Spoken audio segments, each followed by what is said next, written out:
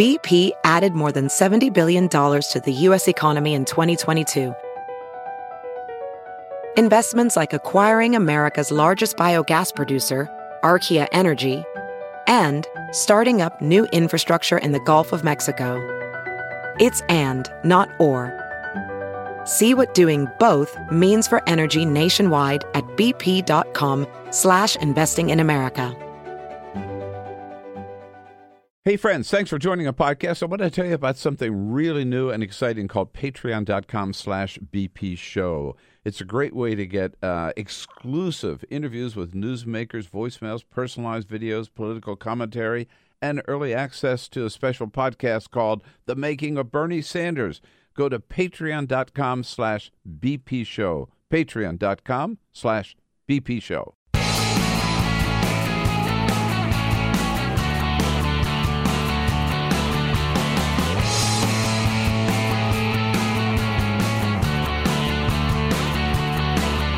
Giving you everything you need to fight the Trump administration.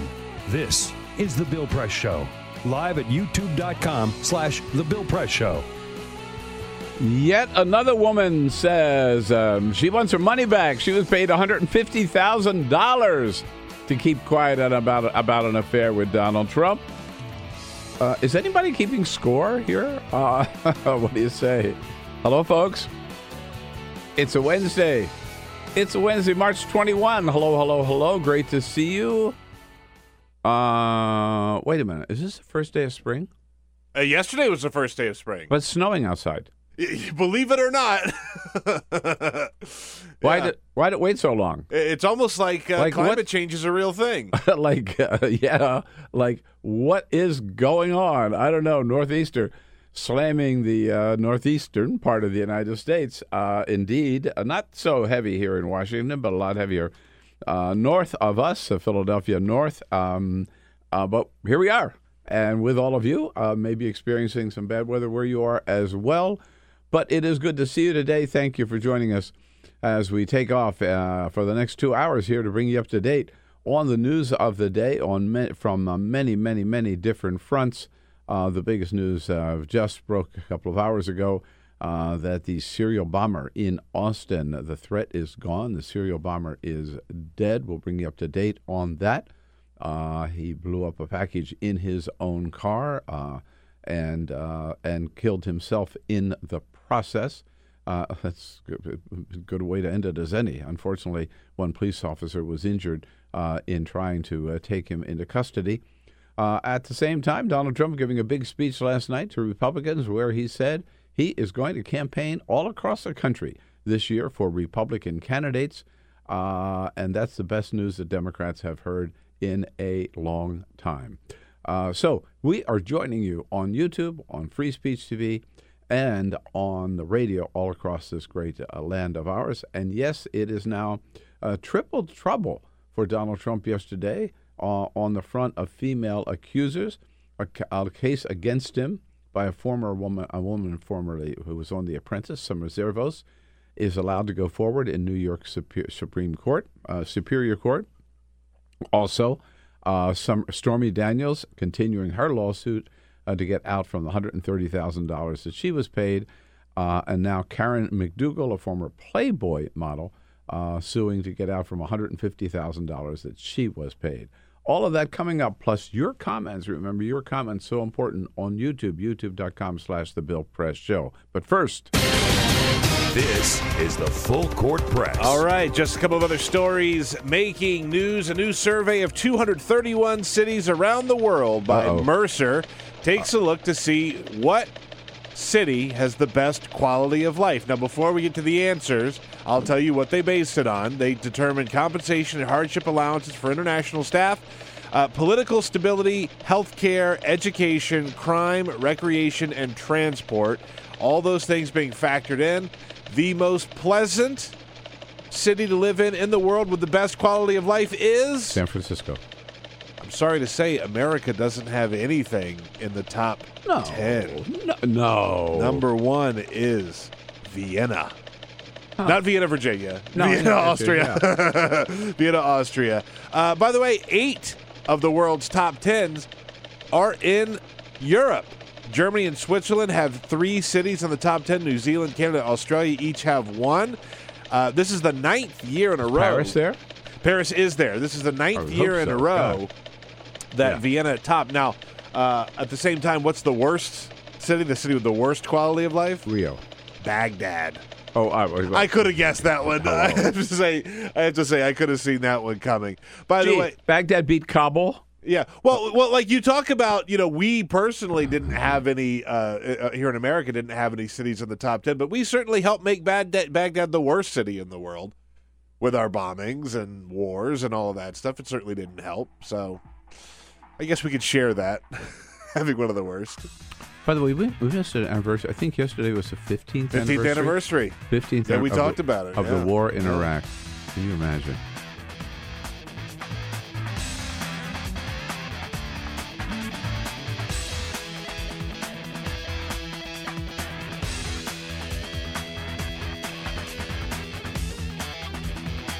This is the Bill Press Show.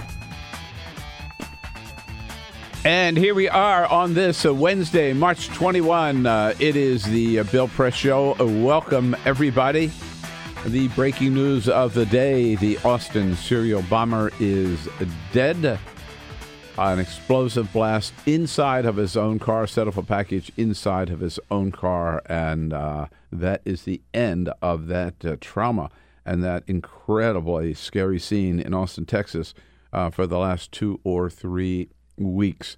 Bring you up to date on that. Here it is the Bill Press Show. We're coming to you live from Washington, D.C., our nation's capital, where we keep track of everything going on here on Capitol Hill, just down the street from our studio, and also on down at the White House, as well as around the rest of the country and around the globe. The latest to you every day with our great lineup of guests and all of you, whether you're joining us online on YouTube, youtube.com/The Bill Press Show, joining us here on Free Speech TV all across this great land of ours, or also on the radio out in WCPT in Chicago, in the greater Chicago area, WCPT, and in Indianapolis, through the state of Indiana, on Indiana Talks. And by the way, just a little reminder, coming out to Chicago way on April 4 at the Frugal Muse Bookstore in Darien, Illinois. Very excited there, 6:30 p.m., a great big book signing for my new book, From the Left, Life in the Crossfire. So I hope all of you in the Chicago area, come on, drive by on the way home from work, say hello, and we'll talk about plans across the country for Democrats to take back the House and some governorships, including in the state of Illinois, where the big primary held yesterday. We'll be talking about that a little bit later in the program with J.B. Pritzker, the Democratic candidate for governor, up against Bruce Rauner, and some important congressional races there. Chuy Garcia, a great progressive leader, great friend of Senator Bernie Sanders, will be the the Democratic candidate in the 4th District of Illinois. So lots of good news from Illinois to talk about. Thank you so much for joining us. Don't forget, we always want to hear from you and your comments on the news of the day on Twitter at BP Show. Yeah, Donald Trump's already out there tweeting this morning, but there's still a lot of room for you. Get your comments in on Twitter at BP Show. And yes, as I was just getting dressed this morning, my phone goes off. It was a flash from CNN that the Austin serial bomber is dead. All we know now is, again, he was, I guess, apprehended in his car. Police officers approaching the car. He blew up a package inside the car. It appears to get the police officers. He was killed in the process, and they do haven't identified the suspect. What do we know, Peter? That's about all we know. He's a 24-year-old white male. They did say they didn't release his name yet.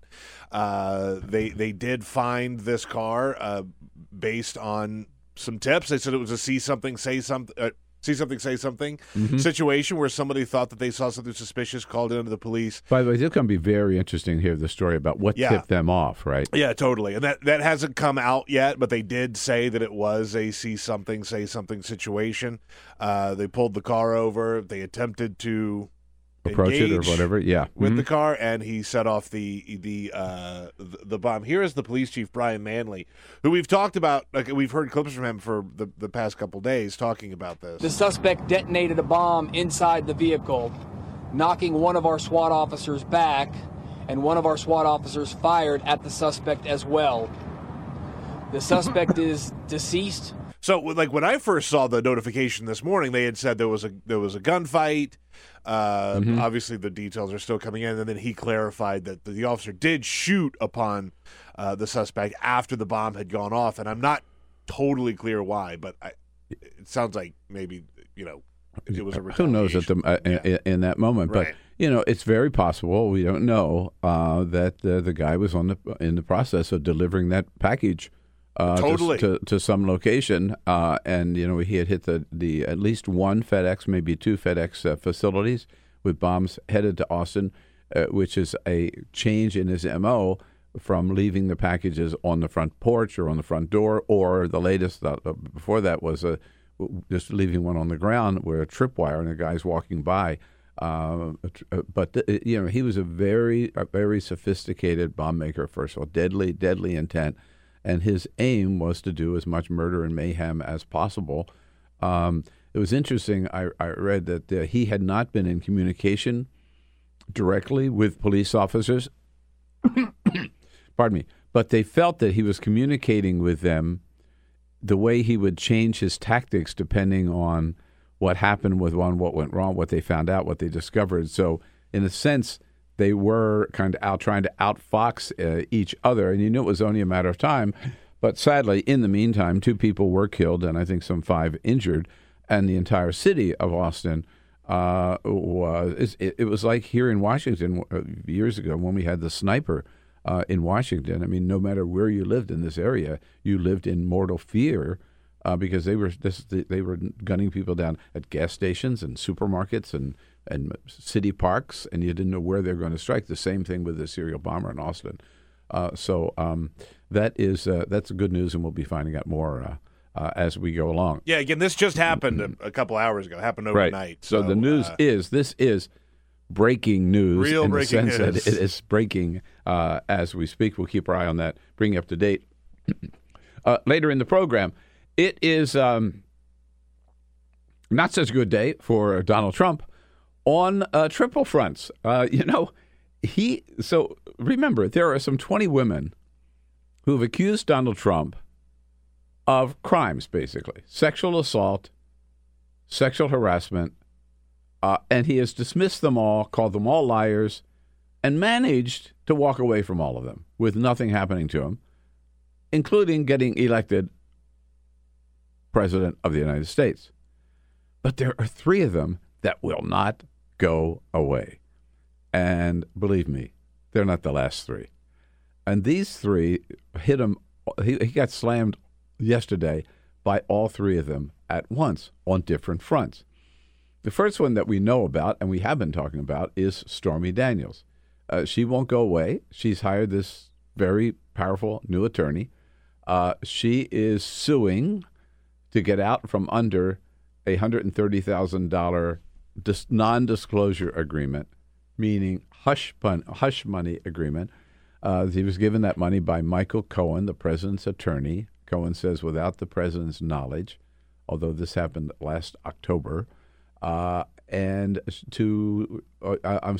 October just before the election, but there was arbitration about it just a couple of weeks ago. So this is active with the White House with Stormy Daniels. So she's suing to get out from under that so she can tell her story. Meanwhile, she lets little bits of the story drop here and there. She will give an interview. She has already taped an interview for 60 Minutes with Anderson Cooper, which will air Sunday night. We don't know what she says. I think CBS will be releasing little snippets of that interview as a tease for the show Sunday night. But my guess is that she will tell us, without violating her agreement, she will tell us just enough that we will know for sure that she's telling the truth and Donald Trump is lying. She was asked yesterday whether or not it's true that she was sleeping with Donald Trump. And she very cleverly said, well, there wasn't much sleeping that went on, if you get my drift. No. Yeah, okay. So some of the details of this we really don't need to know. At any rate, that's Stormy Daniels. On another front, and we mentioned this before, up in New York State, of those 20 women who have accused Donald Trump of sexual assault and sexual harassment, one of them has managed to file a lawsuit and keep it going. So when I said all 20, it's really 19 out of 20 Donald Trump has been able to sideline. Summer Zervos was a contestant on The Apprentice, right? Yeah. And she's filed a sexual harassment lawsuit against Donald Trump, which has been moving in the New York Superior Court. Donald Trump's lawyers filed a motion to have this case dismissed because, why? Because he's president of the United States, and he's too busy to have to deal with little silly lawsuits like this. That argument was made by Bill Clinton, by the way, against Paula Jones and Monica Lewinsky, having to testify in the Paula Jones case. Bill Clinton lost that at the Supreme Court of the United States. So Donald Trump's lawyers are trying the same tactic, and a New York Superior Court judge yesterday said, no, I don't buy that. He's president, but he's not above the law. You know, this case has to go forward. That is huge. It's a big deal. Huge. The other stories are definitely more salacious, right, in their details. But this means that women that have come forward and said these things about Donald Trump, it means that they will get their day in court. Yep. And Donald she Trump will, and by extension, they all will. Yeah, exactly. And by the way, you know Gloria Allred? She's a smart attorney. She will find a way to bring these women in. Oh yeah, I bet you. Oh, how she's in other words. Yeah. Oh, you don't believe her? Well, let's introduce you to some of our witnesses. Yeah, this one and this one and this one and this one. Yeah. And all these different line women. them up. Yeah, exactly. Right. You know, it's really funny. Donald Trump, in the wake of the Rob Porter situation, where they had this guy who was a serial wife beater, said, "Is there anything left, or is there anything such as due process anymore?" Mm-hmm. Well, we're about to find out. Yeah, Summer He's about to get some. Summer Zervos will get her, due process. Let's hope. And so that's 1, 2. Third, a new woman has surfaced. Her name is Karen MacDougal. She's a former Playboy model who alleges that she had an affair with Donald Trump. And get this, she was paid $150,000 by the National Enquirer, which got her story. They were going to report her story. Then Michael Cohen, there he is again, the president's attorney, because the head of whoever the publisher of the National Enquirer is a big buddy of Donald Trump's. He tells Donald, I got this story. Donald Trump, you can't publish that. He gets Michael Cohen involved. And they paid this Karen MacDougal $150,000, more than Stormy Daniels got, for her to agree that they would not publish her story and that she wouldn't talk about it. So 130 to Stormy, 150 to Karen MacDougal. Man, they're throwing money around like you know what. And now Karen MacDougal has sued to get out from under this particular agreement, saying, again, it is not valid for whatever reasons. But that's in court. So, I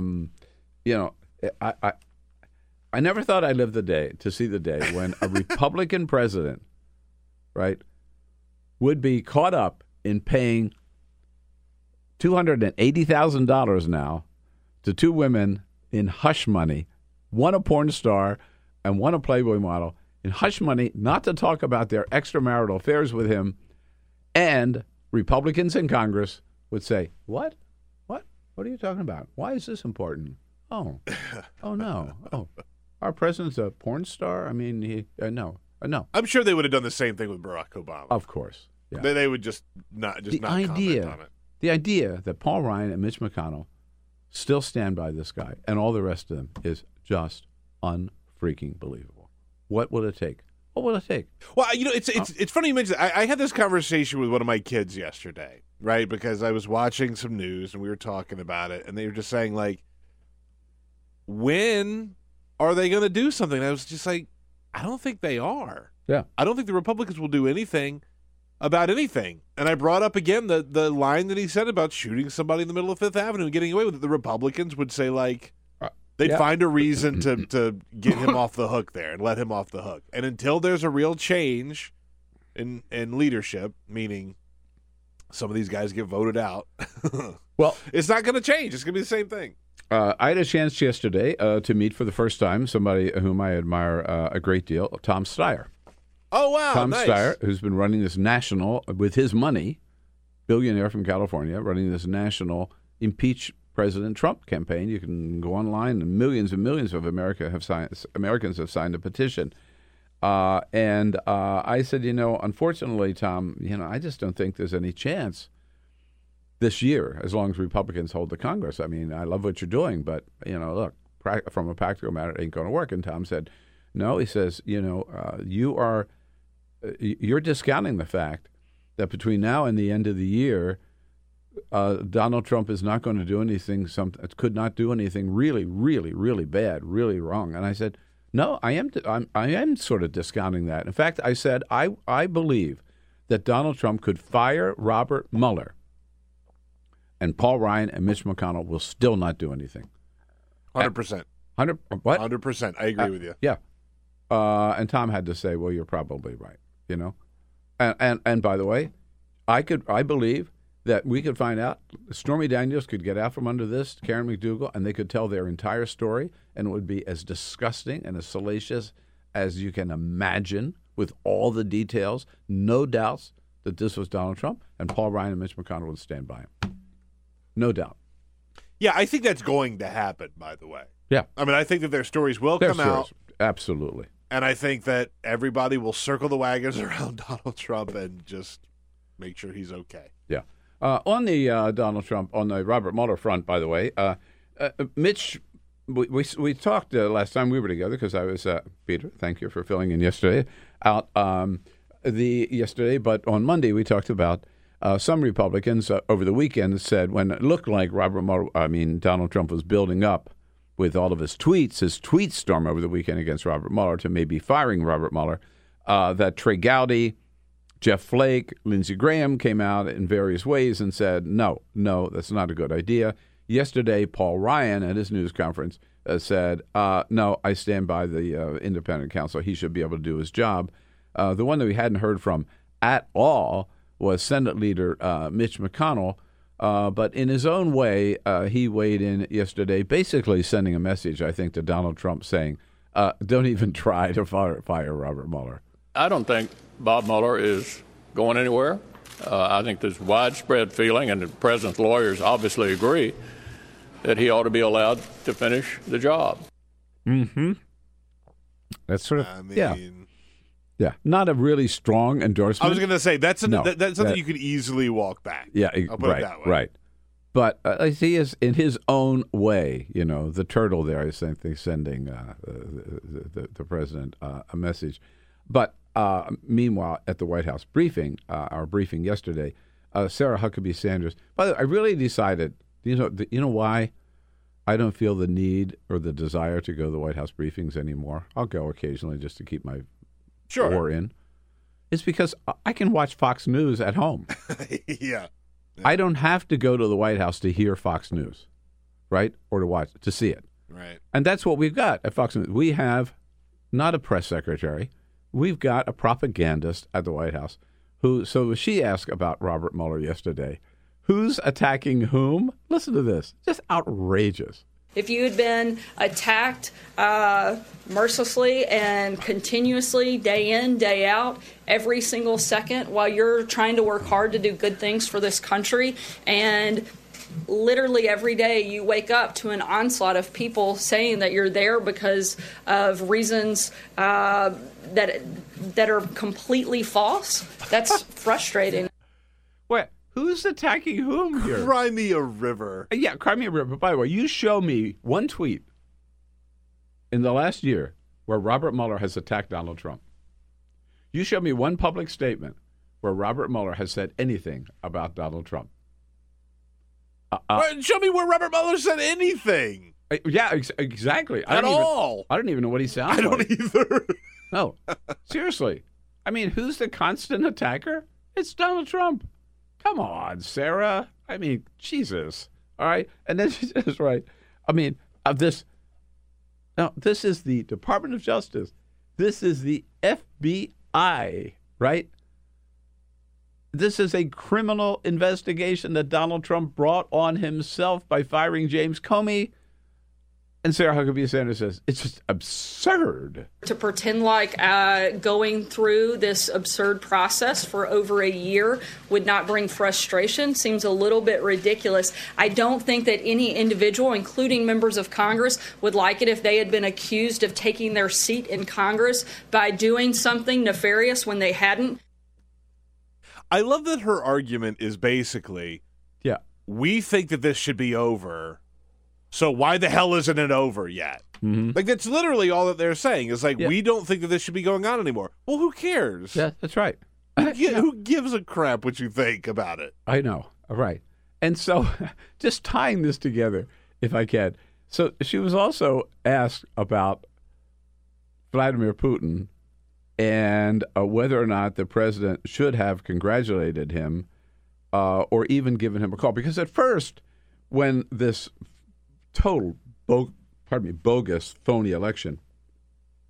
By the way, I don't know. Did you see? I saw video, actually, of their stuffing the ballots. There's video of it. They're putting paper in the boxes like that, right? There was another video that was so good because it was as they started doing the ballot stuffing, one of the poll workers walks over to the camera with a giant bouquet of balloons. And the balloons float up in front of the camera, and whoops. Yeah. We can't see what happened after that. Right. Yeah. Like, come on. So funny, at any rate. So after all of that, everybody said, the White House said, no, Donald Trump's not going to call Putin. No, we're not going to call after that sham of an election. Well, of course, he did. And Sarah Huckabee Sanders, she defends it. Here she is defending it yesterday. After all, he was elected. Putin has been elected in their country, and that's not something that we can dictate to them how they operate. We can only focus on the freeness and the fairness of our elections, something we 100% fully support. Fine, let's focus on that. Wait, the freeness and fairness of our elections with Russian collusion and Russian interference, which Donald Trump still has not recognized and has not condemned? Yeah. Well, we really stand for the fairness and the freeness of our elections.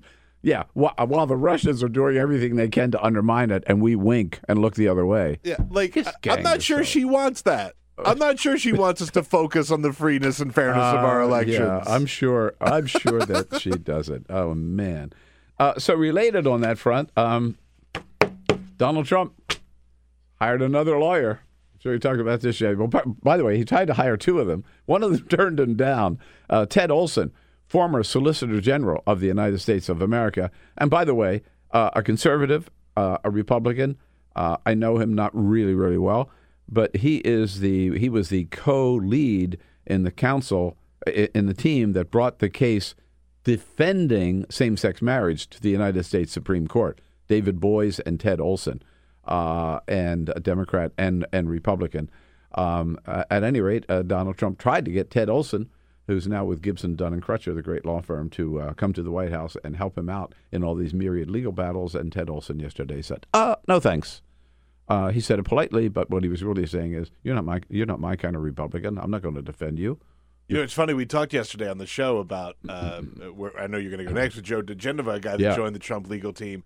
And I wondered out loud if there were any lawyers who would actually say no to Donald Trump. Because at the end of the day, after all, they are lawyers. Yeah, we found one. Yeah, we found one. And the one they did hire, of course, is Joe DeGenova. And, I think there's a connection between this and what we talked about is obviously when Donald Trump is looking for women that he wants to bed, he goes to porn stars, right?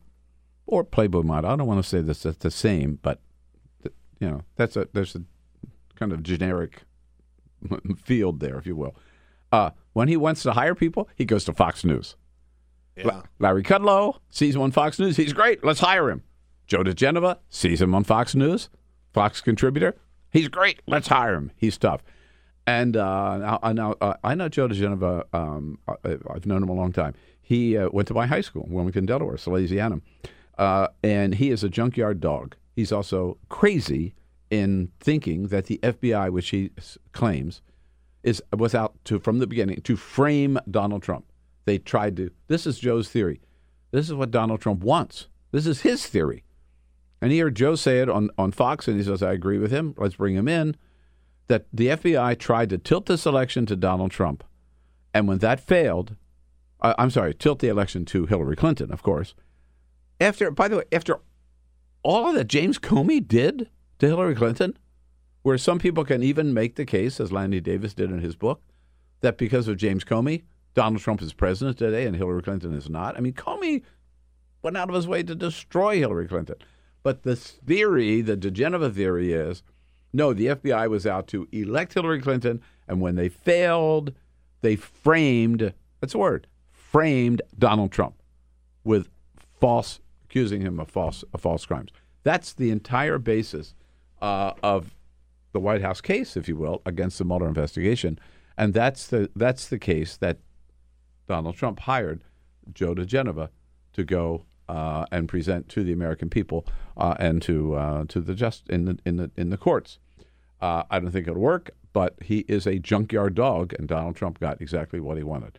And I would just point out, in the interest of full disclosure, that at one time in my career, I had a very good friend of mine who got in trouble with the law. And I had been to many different events with him and many different dinners with him, and my name showed up in a lot of records dealing with this case. And I got a knock on my front door one day, and I went, and it was an FBI agent who wanted to interview me. And I said, well, I'll talk to you, but I'm not going to talk to you. You're not coming into my house, and I'm not going to talk to you without a lawyer. And so I had to go in and be interrogated by the FBI, and I hired the toughest lawyer that I could find to represent me with the FBI. Yes, I hired Joe DeGeneva. Oh, my God. Did you really? Yes, I did. And you know what? He did a damn good job. It was one meeting, it was over, and they never came back. Well, there you go. So Donald Trump and I have something in common. One other thing, I got to get this in, okay? Let's end a little bit of good news here, okay? Prince Harry and Meghan Markle are getting married. Yeah. In May. Yeah. Right. Yesterday, they announced who is going to make the wedding cake. Oh, really? I didn't see that. Yes. They announced that the person who's going to make the wedding cake is the owner of Violet's Bakery in London. She is a young woman who grew up in Inverness, California. Oh, come on. And was the best friend of our son, David. No way. And her parents, best friends of ours, Jean and Elizabeth Patak, and her name is Claire Patak, P-T-A-K. And she has been living in England, has a little baby. She's been there maybe for the last 8 years or so. And she was a former pastry chef at Chez Panisse with Alice Waters. That's where she was trained. She's doing. Knows what she's doing. Moved to England. She's married. Has this little baby, Francis. And she was selected by the prince and the princess, to make their wedding cake. Isn't that great? That's so cool. I know. Have you ever had any of her stuff? Have you ever? Oh, yeah, absolutely. We've been to our house many times for dinner, that's and Claire awesome. Would often make dessert, and there she is. So I'm just so excited for her. You can find it. Just Claire Patak, Violet's Bakery. Check it out. Great story. I think it's a lemon elderberry cake or something like that. That sounds very British. Yeah. That sounds very British. All right. Let's get on with it. What is happening with this Mueller investigation? What can we expect? Jonathan Easley joins us next from The Hill. We'll get into that and a whole lot more. Look forward to hearing from you on the news of the day on Twitter @BP Show. Download our podcast, search for The Bill Press Show on iTunes, and remember to rate, review, and subscribe. This is The Bill Press Show. And on a Wednesday, March 21, a little snowy day here in Washington, D.C. Yeah, we didn't have any snow all winter long. They wait until spring to decide to test out a little snow. Don't know how much we're going to get. A lot more north of here, at any rate. And it is now officially out. I'm talking about my new book, From the Left, Life in the Crossfire. I had a great interview yesterday with our good friend Julie Mason over at Sirius XM about the book. And you can get it now in your local bookstore, online at Amazon or Barnes & Noble or whatever. And always tell you the best way to get it may be, and the easiest, to go to our website, BillPressShow.com, and follow the link right on the front to order your signed copy.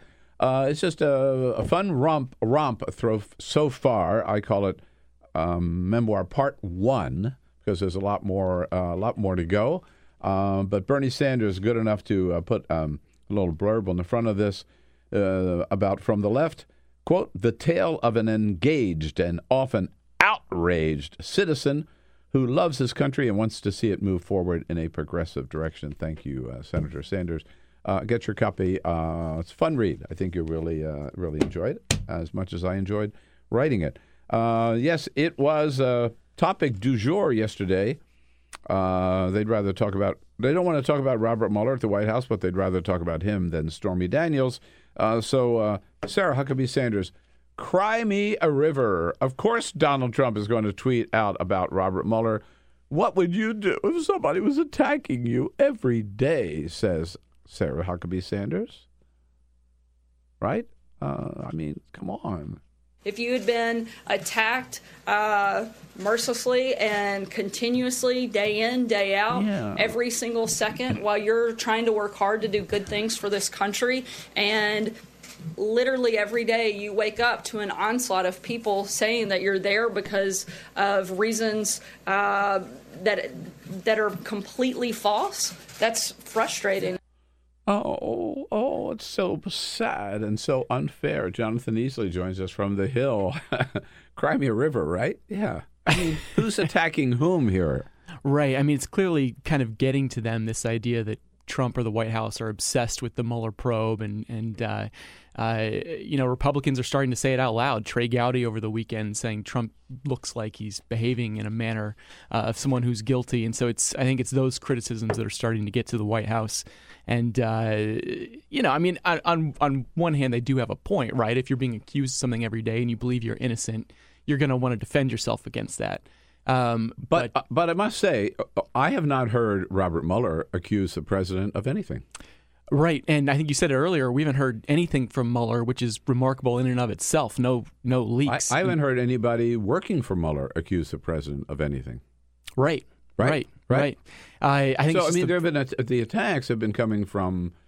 Well, there have been stories from the media, and if there have been any attacks from some Democrats, but Mueller himself has kept a very tight-lipped operation. Right. I mean, the main takeaway here is that it's the media has sort of been the one that has been that's been pushing forward the Russia narrative. The leaks that they get, they don't appear to be coming from the special counsel. They're from witnesses or other folks who have been contacted either by the House or Senate Intelligence Committees or the special counsel who have been talking to the media that have pushed this forward. And really, it's kind of exploded over the last few weeks. You've got the subpoenas to the Trump Organization, business deals, Jared Kushner, the Kushner companies. You've got these meetings in Seychelles, if I say that right. I think you're right. That's the way I say it. Okay, good. So really, I mean, the scope now is kind of breathtaking, and I think we're seeing President Trump somewhat alarmed, and that's why we see him sort of adding to his legal team, them trying to add to their legal team. They're not adding to the in-house legal team, which I think is sort of telling right now. It's the sort of outside attack dogs, the Seculos, DeGenova, who you said you have DeGenova, thanks. Who you said you have a personal relationship with, or have worked with in the past. Yeah. My lawyer. Your lawyer at one time, right? Right. I needed an attack dog. Yeah. Well, I mean, so does Donald Trump.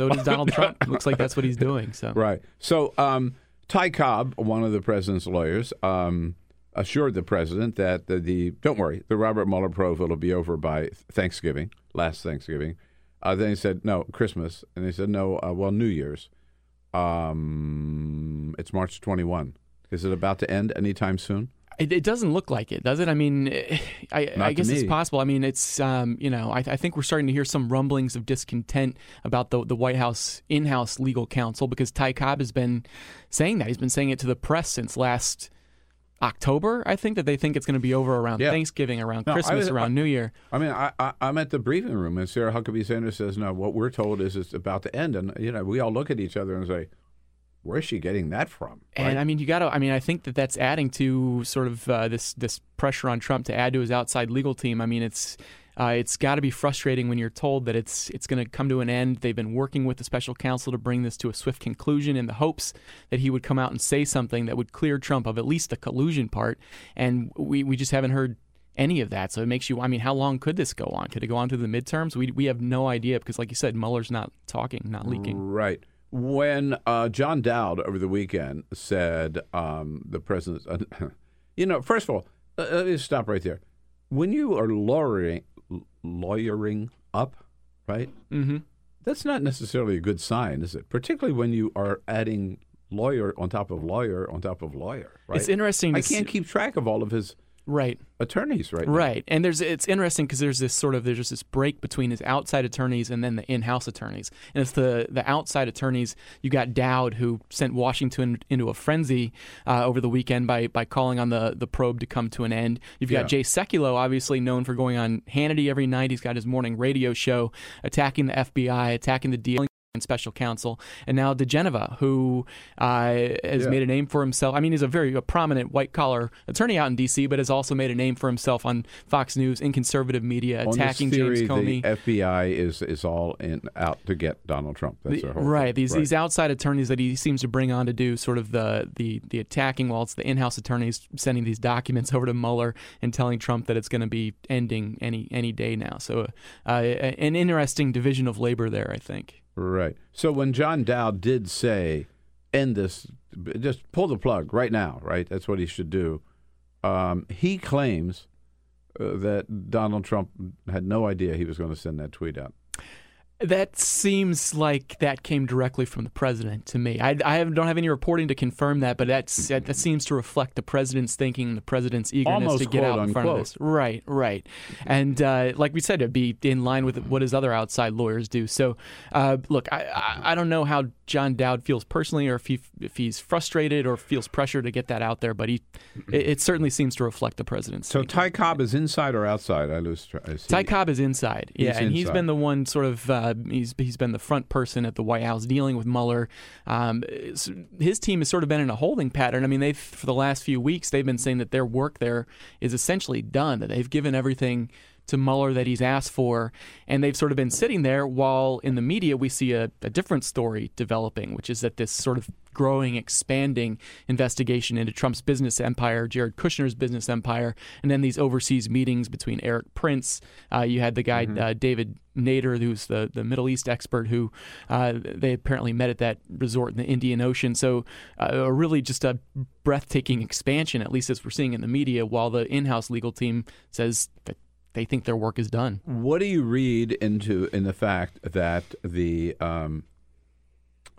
that Ted Olson, who is one of the most highly regarded attorneys in Washington, turned him down yesterday? I mean, I think that would. By the way, not only turned him down, but Gibson, Dunn and Crutcher announced officially, the chairman of the company announced that Gibson, Dunn and Crutcher and Mr. Olson will not be representing the President of the United States.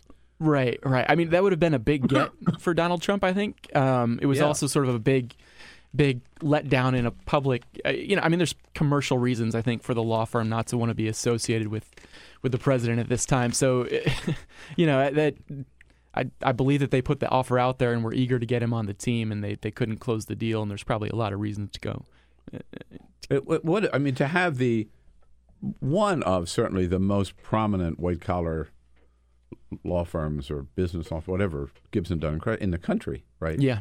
Representing him would have been a big get. It would have, and Ted Olson himself, because of his, what was the name of the case, the Supreme Court, the same-sex marriage case? Her name, I'm trying to remember her name, and I can't remember her name. Yeah, I forgot. But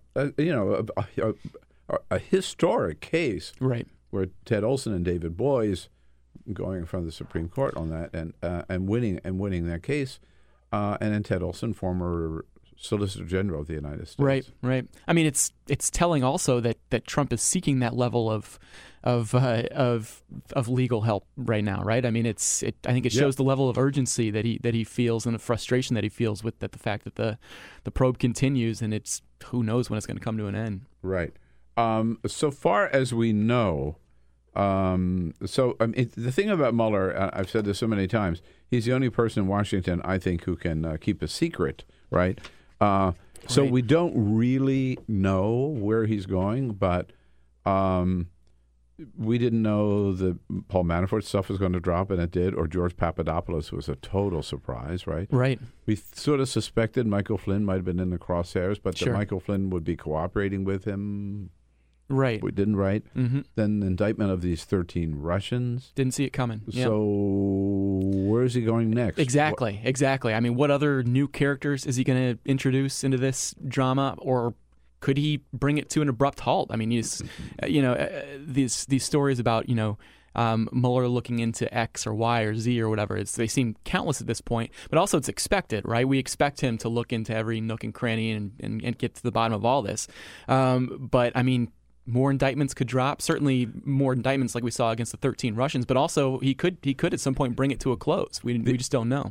But the one little clue that we did get recently, I guess, is new word, forget who reported it first, that the special counsel has subpoenaed, not requested, subpoenaed documents related to Trump Organization's business dealings with Russian officials, with Russian oligarchs or Russian companies, right, prior to the presidential campaign, right? Prior to the so what does that tell us? That follow the money? Well, yeah. I mean, first of all, if you're the president and he's subpoenaing your business records, that's got to be alarming, right? The Trump Organization has said they've been working with the special counsel, and usually that entails the special counsel requesting documents and you handing them over. So a subpoena that's a different level here. Does the subpoena indicate that maybe they tried to get them willingly and they wouldn't? That's what it Over? indicates. Yeah. And so why didn't they turn them over? Look, I don't know. Some of Trump's lawyers have told me that they believe that the subpoena is very limited in scope. This might have just been some sensitive business deal that the Trump Organization didn't want to hand over, and they were trying to sort of hold out until the last moment. I don't know, but certainly a subpoena to the Trump business empire has got to be alarming to the president. They don't want it to go there. It's not out of the question, or is it? As I guess I'm asking you. To follow this theory, which I've heard from several people, is that Donald Trump was so involved in attempted business deals or actual business deals, bank loans, selling condos, God knows what, with Russian oligarchs close to the Kremlin, or even some Kremlin people himself, that did does influence his attitude toward Putin, the fact that he hasn't criticized Putin, the fact that he hasn't condemned Russia for interfering in our election, or that led them to say, hey, this guy's our buddy. We want to get our money back. We got to help him get elected and not Hillary. I mean, certainly there's just so many conflicts when your business dealings are that reaching, right? And I mean, that's part of the reason why some of the people I talked to question why Jared Kushner ever went into the White House. You come into the White House, and that's what people start digging into. They start looking into those business deals. Are there people trying to influence you? Are you profiting off of your position in the White House? We've seen, Ivanka Trump still dealing with some of these things where her business, she's profiting off, having this high profile position in the White House. I mean, we've never seen anything like it. We've never seen someone come into the White House with this expansive of a business empire and this big of a brand that's directly tied to his name too. That's the other thing that we haven't seen before. The Trump name is his business. So I mean, certainly it raises all those kinds of questions. I mean, I don't know that that's something that Mueller is necessarily looking into, but clearly Trump had business dealings in Russia. How did that impact him? I don't know. I mean, hopefully, certainly we can't rely on any of the congressional committees, I don't think, to get to an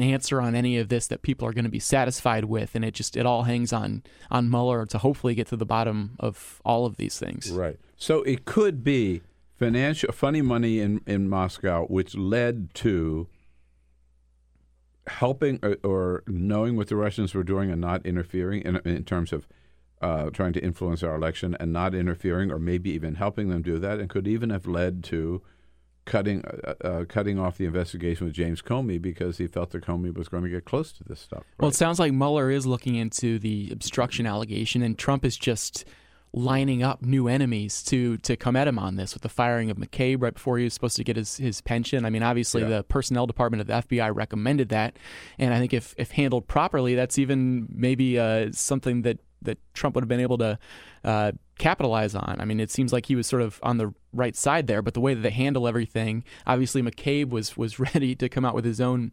media offensive, and you just have another data point here where Trump has another enemy who's able to say this is an effort by him to undermine the special counsel. It's part of his continuing assault on law enforcement, and obviously obstruction is a big part of this, and I think Mueller's looking into that. So ostensibly McCabe was fired because he leaked to the media and then lied about it, which is, we're told, brought out in the Inspector General's report. Well, I think have we seen the Inspector General's report? No, I mean, it could drop at any hour. It's expected sometime in the spring. It's officially, we've been in spring for 24 hours or whatever. I think it could go even beyond that. That's what we've seen it reported, is that he spoke to the media when he wasn't authorized to, and then I think probably lied about it to the IG or something like that.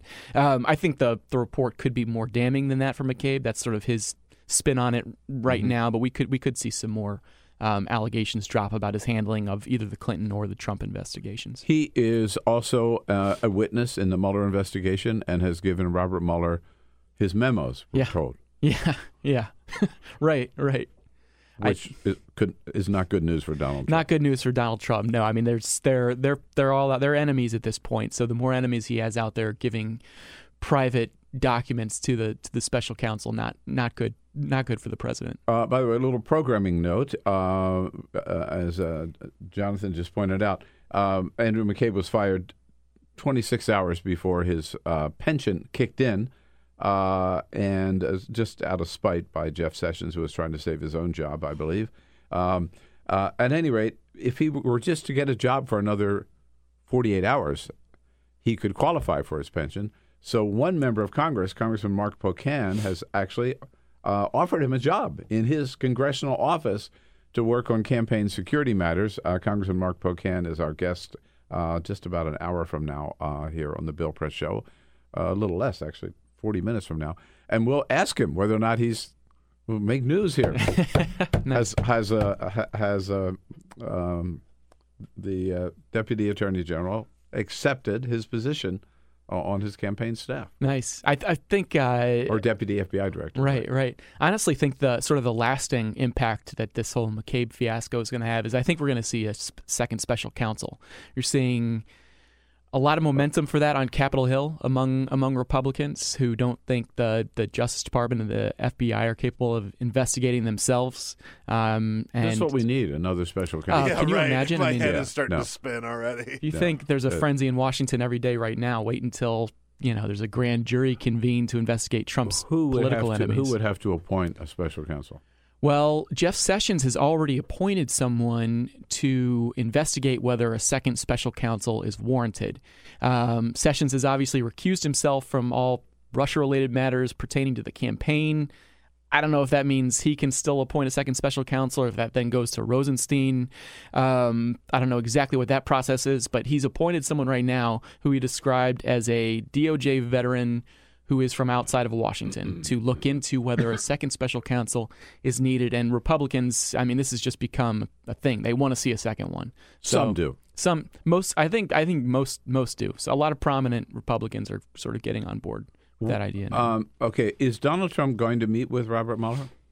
That's what they're negotiating right now. He seems eager to. His lawyers do not seem very eager for him to meet. Some minutes of some days he seems eager to. Right. Obviously, the back and forth right now is over the scope and the breadth of that interview and then how it would be conducted, whether it's in writing, whether it's in person, whether it's with Mueller or one of his investigators.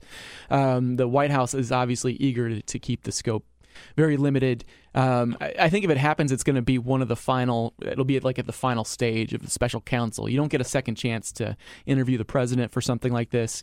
It'll be the one crack at it, and then we'd likely see, unless the president incriminates himself or is dealing with something like that in that meeting, you'd likely see they're playing all kinds of games about whether it's in person or video, and whether it's but in the end, he can't say no, can he? He can. It wouldn't look good. I think we'll see it happen. I think we'll see it happen. In the end, wouldn't the Supreme Court? I mean, we've been through this with Bill Clinton. Right. Yeah. I read this morning Bob Bennett, right. the Bill Clinton's attorney at the time, said, yeah, they lost in the Supreme Court, but in effect, they won because they delayed the interview with Ken Starr. So they bought themselves time to get through the midterm elections. And so in the end, while they lost, they actually felt that they won some. Right. So we could see some games like that. I mean, Trump is out there saying he doesn't have anything to hide. I think when he first made the remarks that he was happy or even eager to meet with special counsel, he walked into a room full of reporters and said it. Like he wants it out there that he's got nothing to hide. He'll do it. So we'll see what he does and what his lawyers think he should do. I think the chances that he's going to meet with Robert Mueller are less likely than the chance that he's going to sit down with Kim Jong-un. So I don't think that either one of them's going to happen. But or maybe all three of them should just get together. What the hell, right? I would pay to watch that. Boy, I would too. Hey, good reporting on this stuff, Jonathan. Thanks so much for coming in. Thanks, Bill. With us this morning.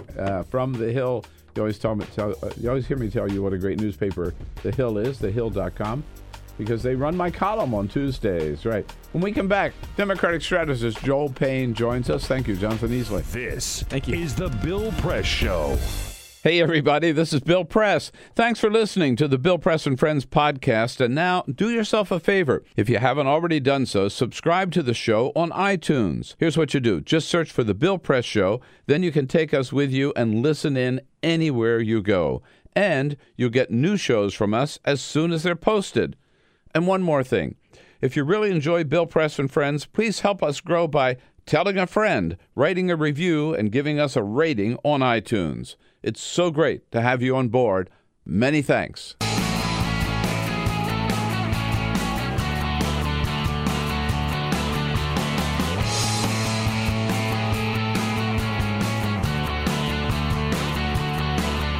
Giving you everything you need to fight the Trump administration.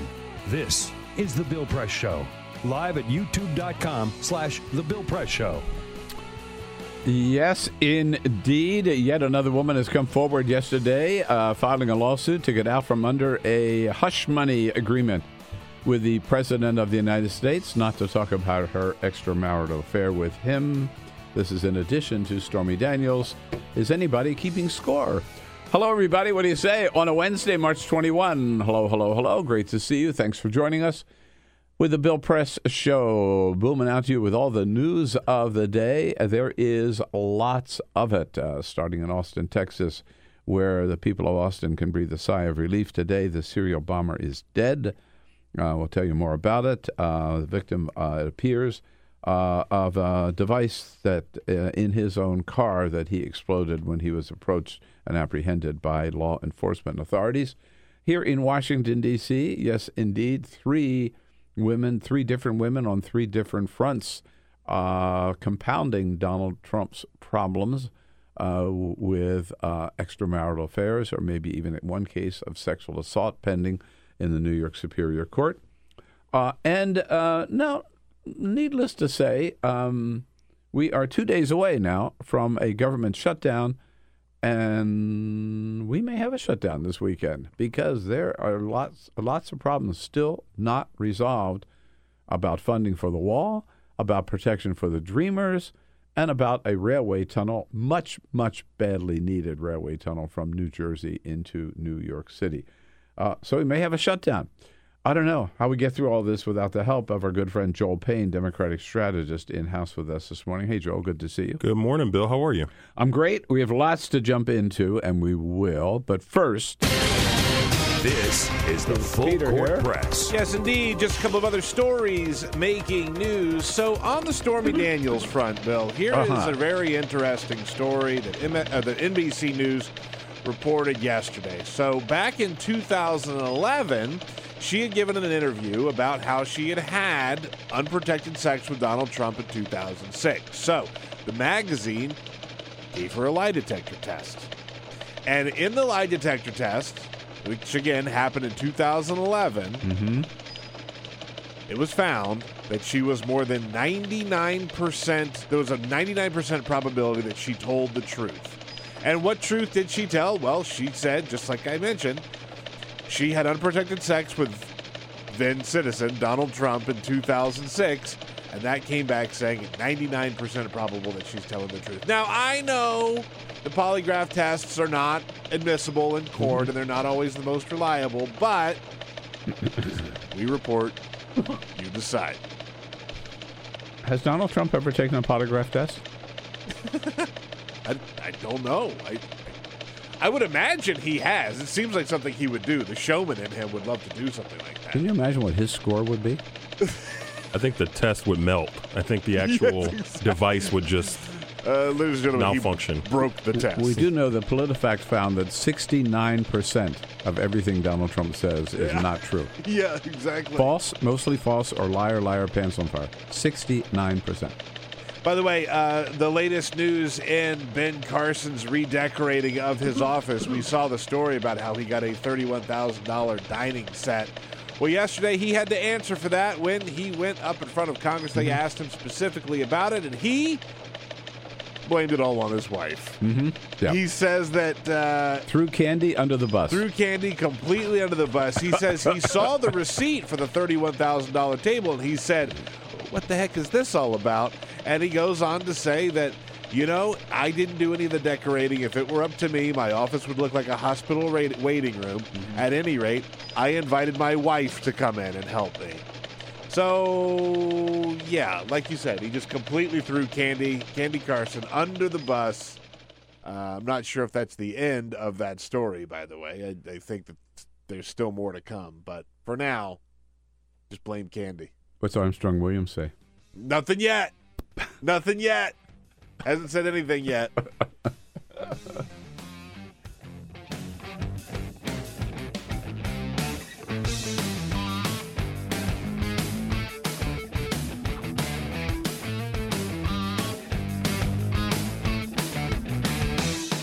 This is the Bill Press Show. The latest word from Austin. The bombing suspect is dead. The city of Austin out from under that horrible scare and tragedy that they've been living under for the last couple of weeks.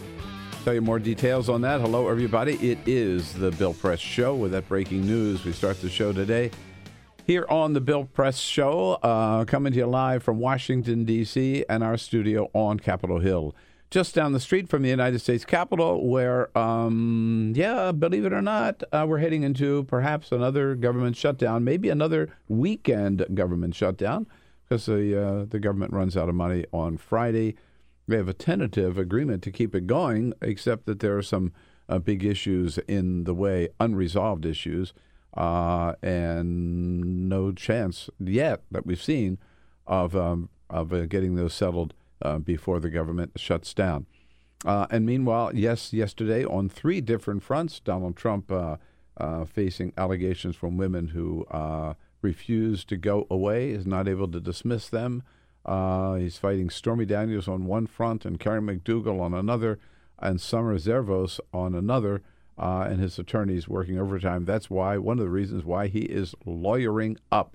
So much, more and more lawyers every day. So much to talk about. Joel Payne, Democratic strategist, joins us in the studio. Joel, it's always good to see you. Thanks for coming in. Likewise, and congrats on the book. Really looking forward to reading it. Saw you all over the place. Great looking read. By the way, thank you. It is out officially, just since you mentioned, From the Left, Life in the Crossfire. So it's your local bookstore, Amazon, Barnes & Noble, or as I mentioned, go to our website, BillPressShow.com. Maybe the easiest way to pick up one at a great discount. I have to tell you that James Comey's book comes out, in a week. So I'm not even going to try to keep up with James Comey. I realize that he'll sell more books than I did. And I'm looking forward to his book as well. I'm sure you kept extemporaneous notes as well throughout all of your dealings with folks. So, yeah. But it turns out that James Comey's book, as popular as it is not the number one book on Amazon today. The number one book on Amazon today is about Mike Pence's bunny. So, oh my God. Right. So we know that the Pences have this pet bunny whose name is Bundo, right? Oh, that's right. Yeah. Marlon Bundo. Marlon Bundo. Marlon right. Bundo, right. And his daughter and wife put out a little book about Marlon. Well, John Oliver also put out a little story about Marlon Bundo as a gay bunny. And he calls him Botus, Bunny of the United States, not POTUS, but Botus at any rate. So Marlon falls in love with another rabbit here. I was just reading about this morning. And so they're madly in love, these two bunnies, until this Scrooge, a.k.a. Mike Pence, says, no, two little boy bunnies can't get married. That's so great. But there is a happy ending of the story, apparently. A cat dressed in a cleric garb does marry the two bunnies. I don't know what happened to Scrooge or how that happened. But anyhow, the John Oliver Marlon Bundo is now the #1 selling book on Amazon. Hell yeah. 2018. I love you. I love you, 2018. I know it. Isn't it great? Yeah. So it's the... That's fantastic. Isn't it? Or, yeah, the dueling rabbits. When two bunnies love each other very much and troll the Pences. That's the headline in the New York Times this morning. It's #1 spot on the bestseller list, knocking pre-ordered copies of the coming memoir by James Comey down to #2. I'm #3. Yeah, there you go. I wish. Right. There you go. Right. At any rate. So check it out. I got to get a copy of that. That'll be funny to see.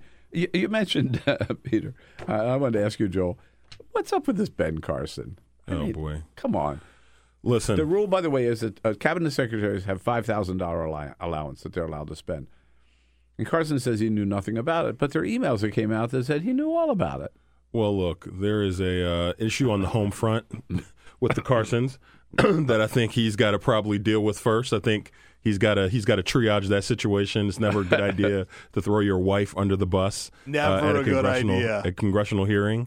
At a congressional hearing. But, look, Ben Carson is just the latest example we've seen of misuse of public funds, right, with a lot of Trump administration officials. I mean, you go all the way through his cabinet. Look at Scott Pruitt. Look at Ryan Zinke, right? I mean, we've seen this over and over again. It's part of the reason why Tom Price is no longer the HHS secretary. This is not surprising, and it shouldn't be surprising for a president who is, let's just call him, he's the BSer in chief, right? I mean, it's like, I'm going to get the best people. We're gonna drain the swamp, and he's just doubled down the swamp. That's all he's done. All he's done is bring in more swamp creatures and created a bigger swamp. They're all grifters. I mean, they are all in it for the gold. Right? Absolutely. I mean, Ivanka, Jared, holding business meetings at the White House and then making business deals the next day with his companies. With the same people he's met with at the White House. Donald Trump. And the gold, of course, being a president that has no ideological core, so he is the most malleable human being on planet Earth. So one day he will be in your favor, and the other day, because he's meeting with somebody else, he's in someone else's favor. So that's the trade-off they've made. They've decided to trade off any type of any need to actually have a president that actually has a core for their own personal agenda. Right, and Ben Carson has just fits that mold. Yes, it's just right. And it's nonstop, right? It's petty too. I mean, $31,000. I mean, come on. You got Scott Pruitt, who put this soundproof booth in the EPA, which cost hundreds of thousands of dollars. You got Ryan Zinke with the doors, which were $139,000. You got Stephen Mnuchin, who spent I forgot about Mnuchin. You're right. $1 million worth of flights already. Yeah, and flights, by the way, Pruitt, there's another story this morning, $130,000 first-class airfare. Great Instagram photos, though. So the Instagram photos are very nice. Ryan Zinke hiring helicopters who could go play golf with Mike Pence. Yeah. You got Shulkin, who went to Wimbledon and faked an award ceremony that he was allegedly going to receive so he could go. Like, these guys are grade A grifters, as you said. You got to go back and look. I mean, tell me if I'm wrong, but in 8 years, I don't remember one scandal like that. Well, no. It's Solyndra. Don't forget. Yeah. Or Benghazi, right? I mean, right. those are the scandals, Bill. I got to correct you on that. Yeah. And look at both of them. But certainly, let's get to it. But in the sense of people taking advantage of their position to line their own pockets, none of it. Of course not. None of it. Yeah. Can I tell you the thing that I'm burning on this morning? Yes. So, we mentioned what happened in Austin, Texas. And in fact, I want to get up to date on that. Yeah. Okay. Right. In fact, maybe go ahead.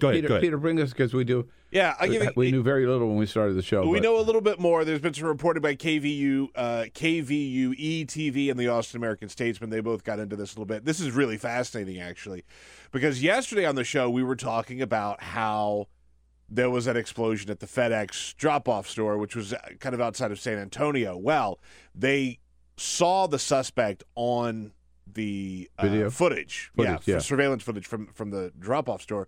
So they found the suspect. They used a combination of cell phone triangulation, and they went through his Google searches, and they found this guy in Round Rock, Texas. And the reason that they found him pretty early on yesterday, but they waited to try and apprehend him because they wanted to have a bomb unit on hand.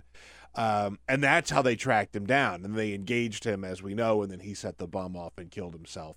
One thing that the police officers did point out that's very, very important is they suspect that there are still more packages out there. Yeah. So while this is the end of him, this is not the end of that story. And they've warned citizens of Austin, and could be some of these delivery stores too, or package stores. There could be a lot more. And they specifically, as you mentioned, the delivery stores, any like FedEx, he could have dropped those off days ago, and they're still being delivered. So be careful out there. 24-year-old white male. 24-year-old white male, still no name on the gentleman that I've seen, but that's how they found him, which is amazing.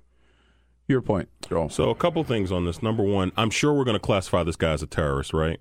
I'm sure our president's going to do that. Oh, yeah. He's probably already called him a terrorist. That's number one. He's not a terrorist because he's white? He's white, yeah. And he's not a Muslim. If he was Muslim, or if he was a darker skinned background, I'm sure he'd be a terrorist. So that's absolutely. Number one. Number two, now I imagine that the law enforcement officials who helped to deal with this suspect, I imagine that part of that was the FBI, right? I imagine the FBI had a role in that. They did. Yes. Right. So I think it's interesting, right, that we've had our commander-in-chief for the last, 3 months waging a war against our FBI. Yeah. Who all they've been doing this week is saving people's lives. And I'm not issuing a carte blanche, like lifetime free pass to the FBI for any misdeeds, right? I'm just making the point that our commander-in-chief has been undercutting the FBI, and this is the party of law and order. Yeah. Right? Oh, no. These are the people who defend bad cops and bad apples in law enforcement, who kill African-American motorists, people who have 2-year-olds in the back seat, right? So they attack people who want to hold those bad apples accountable, but you have a president who has been waging a war against law enforcement, okay, for the better part of 3 months, all because he's being caught up in his own nonsense. Yeah. It's ridiculous, and it's pretty disgusting, actually. It's totally disgusting. No, and an excellent point. I'm glad you made that point. I mean, and so local law enforcement, they have a situation like this, which is bigger than they can handle. Where do they turn? They turn the same place that law enforcement all across the country turns. They turn to the FBI. And I'm sure... Because we know they're the best, they're the toughest, they're the smartest, they know this stuff, and they are on the job. And here, right, you've got the President of the United States with a full-out war against the FBI. And I wonder if it made their job... Not just the leadership, but everybody in the FBI. I wonder if it made their job easier or harder that their commander-in-chief was undercutting them publicly for the last 3 months. I wonder if that made it easier for them to save people's lives by taking out this person last night. Yeah, I really do. You know it has an impact when he attacks the FBI as such. The FBI as such, right? The whole thing, it's got to have an impact all the way down on everybody in that institution. It's disgusting and an excellent point. And this is a time where I wish more people on the other side of the aisle would stand up and say, hey, Mr. President, right, back off. Well, he's too busy tweeting about the biggest witch hunt in history. So, or he's too busy actually watching Fox and Friends, which That's right. That's what he's really doing. It's executive time. Executive time. Okay, and he does have some other things on his mind. He should, because like yesterday was not a good day for Donald Trump on certainly on the legal front. So 3 things happened. One. Stormy Daniels, we found out, passed a lie detector test, and she also came out. She keeps just dropping little drip little hints about what really went on, talking about her relationship, saying that she didn't really sleep with him. There wasn't a lot of sleeping going on. Please. 2, yet another woman has surfaced. So Stormy Daniels is trying to get her $130,000 back so she can talk, and she's got this interview this Sunday night on 60 Minutes with Anderson Cooper. 1. 2, Karen MacDougal, former Playboy model, she filed a lawsuit yesterday because she was paid $150,000 by the National Enquirer to agree that they would not publish her story of an affair with Donald Trump, which she had given to the Enquirer. The head of the Enquirer is a buddy of Donald Trump's. He told him about it. Donald Trump says it can't happen. He gets Michael Cohen, his attorney, involved. They come up with this payment to this Karen MacDougal. She has kept quiet so far. She wants to get out from under that. And then 3, there's a woman named Summer Zervos, who's one of the 20 that have accused Donald Trump of actual sexual assault. She's a former apprentice, was on The Apprentice, contestant. Her lawsuit in New York State, where Donald Trump's attorneys were in court yesterday saying, you got to dismiss this lawsuit because he's president of the United States. He can't be bothered with silly little stuff like this. And the judge said, hey, I don't buy that argument. He's not above the law. This case will go forward. So Stormy Daniels, Karen MacDougal, and Summer Zervos yesterday, all of them, in effect, advanced their cases against the President of the United States. Joel, this has got to be trouble. Triple trouble. Well, a couple things. Number one, every time Peter says unprotected sex with Donald Trump, I kind of get a little queasy in my stomach. So hopefully Peter can limit those comments going forward. Thank you. We'll say it again today. Second amendment. Number 2, look, we know these are salacious details, right? And you got Stormy Daniels, you got lie detectors, you got, porn actresses, you got all this stuff. I don't need a lie detector, okay? Donald Trump has portrayed himself as a creep, as someone who is unfaithful to business partners, to his voters, and of course to his spouse. He's done it multiple times. So I don't need a lie detector to tell me that. He brags about it. He brags about it. He bragged about it on the Access Hollywood tape. I don't need that. I'm less concerned about him as father of the year or husband of the year, because we know there's no chance in hell he could actually be that. I'm more concerned about Donald Trump, campaign finance, and there's a real case here, Bill, that this might be the thing, the house of cards, because that everything they falls use under. campaign money to pay him off. We know what this is. His buddy at the Enquirer bought Karen MacDougal's story. Look, this is all alleged. Yeah. I'll put the appropriate guide rails on it, right? Allegedly, his buddies at the National Enquirer bought her story and sat on it. Michael Cohen making payments, keeping these people quiet. One, keeping these women quiet from telling their stories, but also these are campaign finance. These are campaign donations. This is a campaign finance story. And I think the media has to make sure that we don't get caught up in the salacious details, because I think that's where you start to lose the fence sitters, the people who feel like Donald Trump is being attacked here for being imperfect. Look, whatever goes on in his house, if Melania Trump decides to stay with her husband, like, that's her deal. I work for Hillary Clinton, okay? I don't want to be a hypocrite here, okay? Yeah. Like, she decided to stay with her husband. That's her deal. That's not for us to decide how they legislate their marriage. What is for us to decide is, was he behaving appropriately, okay, as a candidate for president? And I think there's a lot of doubt now, and I think we've seen there's a lot of evidence that needs to be looked into as to whether or not he was skirting campaign finance laws. That's a real story. And I think that could actually be the thing that everything falls apart under. That could really trip him up, yes. Right? And so, in effect, these payments were contributions to his campaign. Yes. Which, of course, were not reported. Yes. And look, also, as someone who used to work for John Edwards, This is what took down John Edwards, right? This is what he was actually indicted on. Was this not his behavior, which was reprehensible, but it's what he did to cover up that behavior. And so this bears a lot of watching, because the Russia stuff, look, the president and his team have done a very good job of attacking the referee, of throwing sand in the face of the American people, of confusing people and disorienting people about the Mueller investigation. They can't do it about this. This is pretty straightforward. People get this. Mm-hmm. I had multiple affairs. I was trying to cover them up. I was running for president, and I had my sycophants pay off people to keep them quiet. People get that story, and I think it bears a lot of watching here in the next couple of months and couple of weeks. And next week, Stormy Daniels' interview on 60 Minutes, that could be the thing that breaks the dam open. So Sunday is 60 Minutes with Stormy Daniels. Tomorrow night is Karen MacDougal, the former Playboy model, with Anderson Cooper on his own show through A360 on CNN. Last night was a Republican fundraiser for the Republican Congressional Campaign Committee.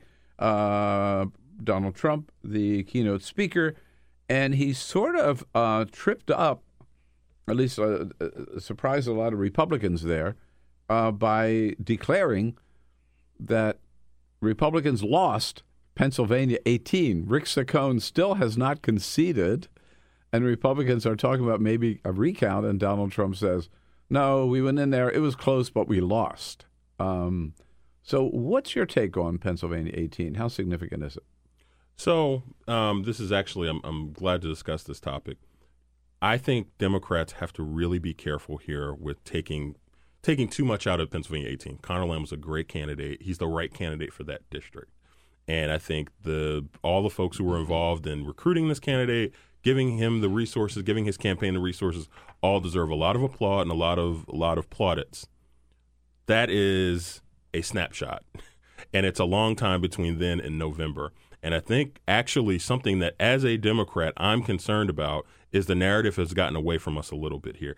Even if Democrats have a great night on November, whatever it is, 4th or 5th, in a couple of months, we still need 25 seats. I believe the number's 24, 25 seats to actually take back the House. Even if you had a great night where you had 15 to 20 seats, you still might not be able to take back the House. Now, the court decision in Pennsylvania makes it a lot easier, and I imagine that other states will try to follow suit and try to actually mimic what happened in Pennsylvania to challenge some of the congressional redistricting and whatnot. But I don't believe you can take a lesson from Conor Lamb winning in a special election against a bad candidate in a district, in a part of the country where he's got better name ID than the Republican. There's too many factors there that make it hard for me to say that's the bellwether that shows we're going to go and kick butt in November. But on the other hand, it's a district that Donald Trump won by 20 points. It is. And look, it should be no surprise. The people who voted for Donald Trump realize Donald Trump is full of it, right? Okay, and they have rejected the Trump agenda, right? I mean, I spoke somewhere else earlier this week. The Trump agenda is failing in the heart of Trump country, okay? So, yes, that's a story, and that's something for Democrats to build on. I still don't think we have a message yet that cuts through. Do you know what our message is yet? By our, I mean a Democratic message or a progressive message. Do you know what that message is yet? Well, Can you decipher certainly it's got to be more than Donald Trump's doing a lousy job, we told you so. Right. Yeah. Right. Or I'm not Donald Trump. And it's got to be something that cuts through. And it's hard. I'm not saying it's easy. Well, Conor Lamb found it in that district. He did in that district. Right. A small test case. I don't know if we're going to be able to replicate that. I'm hopeful we can. I think we'll have a good night. I'm also still worried about the Senate. Yeah. Right. I don't feel quite as good about the Senate as I do about the House. Big primary night last night in Illinois. Have you had a chance to take a look there? I have. Yeah. So we have J.B. Pritzker, right, the Democratic candidate, against Bruce Rauner. Yeah. How did it play across? What's your take then? Well, so my take there is very interesting. I think you have two relatively unpopular candidates who prevailed last night, and by unpopular I mean there's a lot of stuff in the air in Illinois. There was a night of J.B. Pritzker's celebration party or whatever, and there was nobody there. I mean, there was nobody there. Yeah, I mean, I was trying to undercut it a little bit, but yeah, he's not the most popular. He's not the most popular of winners, and neither is Bruce Rauner, by the way. Mm-hmm. And so I think you're actually going to see a lot of what you saw in kind of Clinton versus Trump. Right, I think you have two relatively unpopular candidates who prevailed there, and it's expected to be one of the most expensive general election races in the country in the history of non-presidential races. I think it says something interesting though about where the kind of proxy war is between kind of traditional mainstream Democrats or moderate center-left Democrats and progressive Democrats, right? Because you had Chris Kennedy, you had Daniel Bliss, who were the other two candidates there who were really pushing Pritzker. And Pritzker had a lot of unforced errors and still was able to prevail.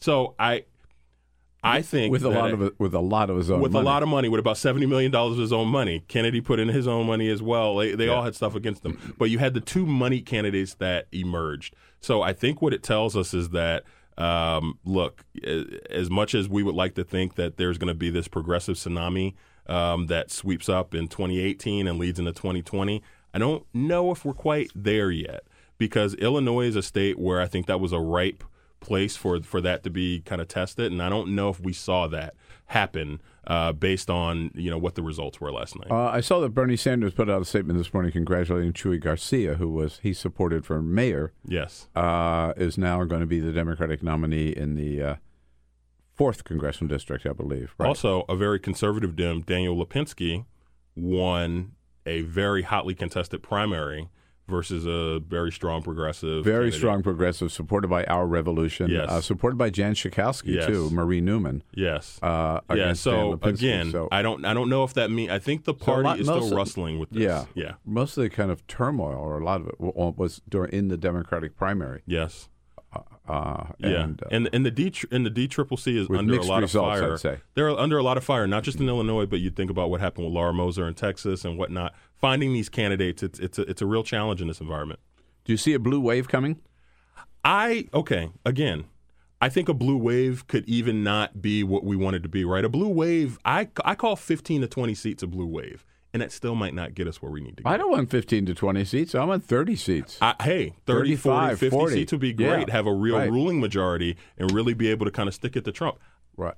I don't know if we're going to get there. All right. Well, I'll tell you one guy who's going to help us get there, if we get there, have a big deal to do with our getting there, is the co-chair of the Progressive Caucus of the House of Representatives, the good Congressman Mark Pocan from Wisconsin.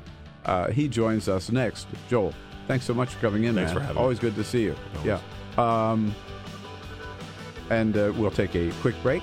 Right back here on this Wednesday edition of the Bill Press Show. Bill's commentary, the best clips from the show, all in one place. YouTube.com/The Bill Press Show. And on a Wednesday, March 21, hello, everybody. Welcome back here, the Bill Press Show, coming to you live, as always, from our studio here on Capitol Hill in Washington, D.C., where we're brought to you today by the American Federation of Teachers. Those great men and women, Teachers of America, made such a difference in West Virginia under the leadership of President Randy Weingarten. And front page New York Times today says they are gearing up to do the same thing in Oklahoma. Power to the teachers. We thank the AFT for their support of the program. Direct you to their website, aft.org. Last night, Republican donors gathered with Republican members of Congress for a big fundraiser for the Republican Congressional Campaign Committee. Speaking as the keynote speaker, Donald Trump, first of all, surprised people by bemoaning the fact that Republicans lost Pennsylvania's 18th congressional district race, that Rick Saccone, the Republican candidate there, by the way, still hasn't conceded defeat, but the president basically told him last night, you're a loser. And then he also made a promise to the Republicans there. The president promising, here is what's on his agenda for 2018. I am going to campaign all across this country to elect Republicans so that we can reduce taxes further, reduce crime, increase jobs, and make our communities safe and prosperous and secure. Joel Payne's been with us here and stays with us as a Democratic strategist. We're joined by the good Congressman Mark Pocan from Wisconsin's 2nd District. So, Congressman, is that music to your ears? I think he should go to more fundraisers and travel across the country more and campaign on behalf of Republicans. He could bring Stormy with him, and he'd probably even get more attention. So, I think we could make this work. What was the name of her tour that she did? Make America Horny Again? Make America Horny Again. I think that's a perfect name for it. And my office is trying to get me to call this Stormy Daniels Day since we're getting this snowstorm in D.C. We got to get that out there, too. Oh, I like that. Yeah. No, that's good, right. But you think some of those members, the Republican members of Congress sitting there last night might have said, "Oh, please don't." Over there. They all pointed to somebody else's district. Go there. Go there. Go there. Go there. Right. Well, we'll get more into that. But, Congressman, the news of the day is that Mark McCabe, who was fired by Jeff Sessions over the weekend, 2 days short of having his full pension, federal pension, kick in. He needs another 2 days of government service. You have offered him a job. Is he coming? Is he coming to work for Congressman Mark Pocan? I don't know if he's going to come work for us, but what got us was Saturday morning to seeing what happened on Friday night, where they fired him 2 days short of getting his full retirement. I mean, this is typical Donald Trump. Trying to pretend he's a mafioso thug, behavior. He's going to cross anyone who dares to go and be a witness for the Mueller investigation, his ongoing attempt to try to derail this thing.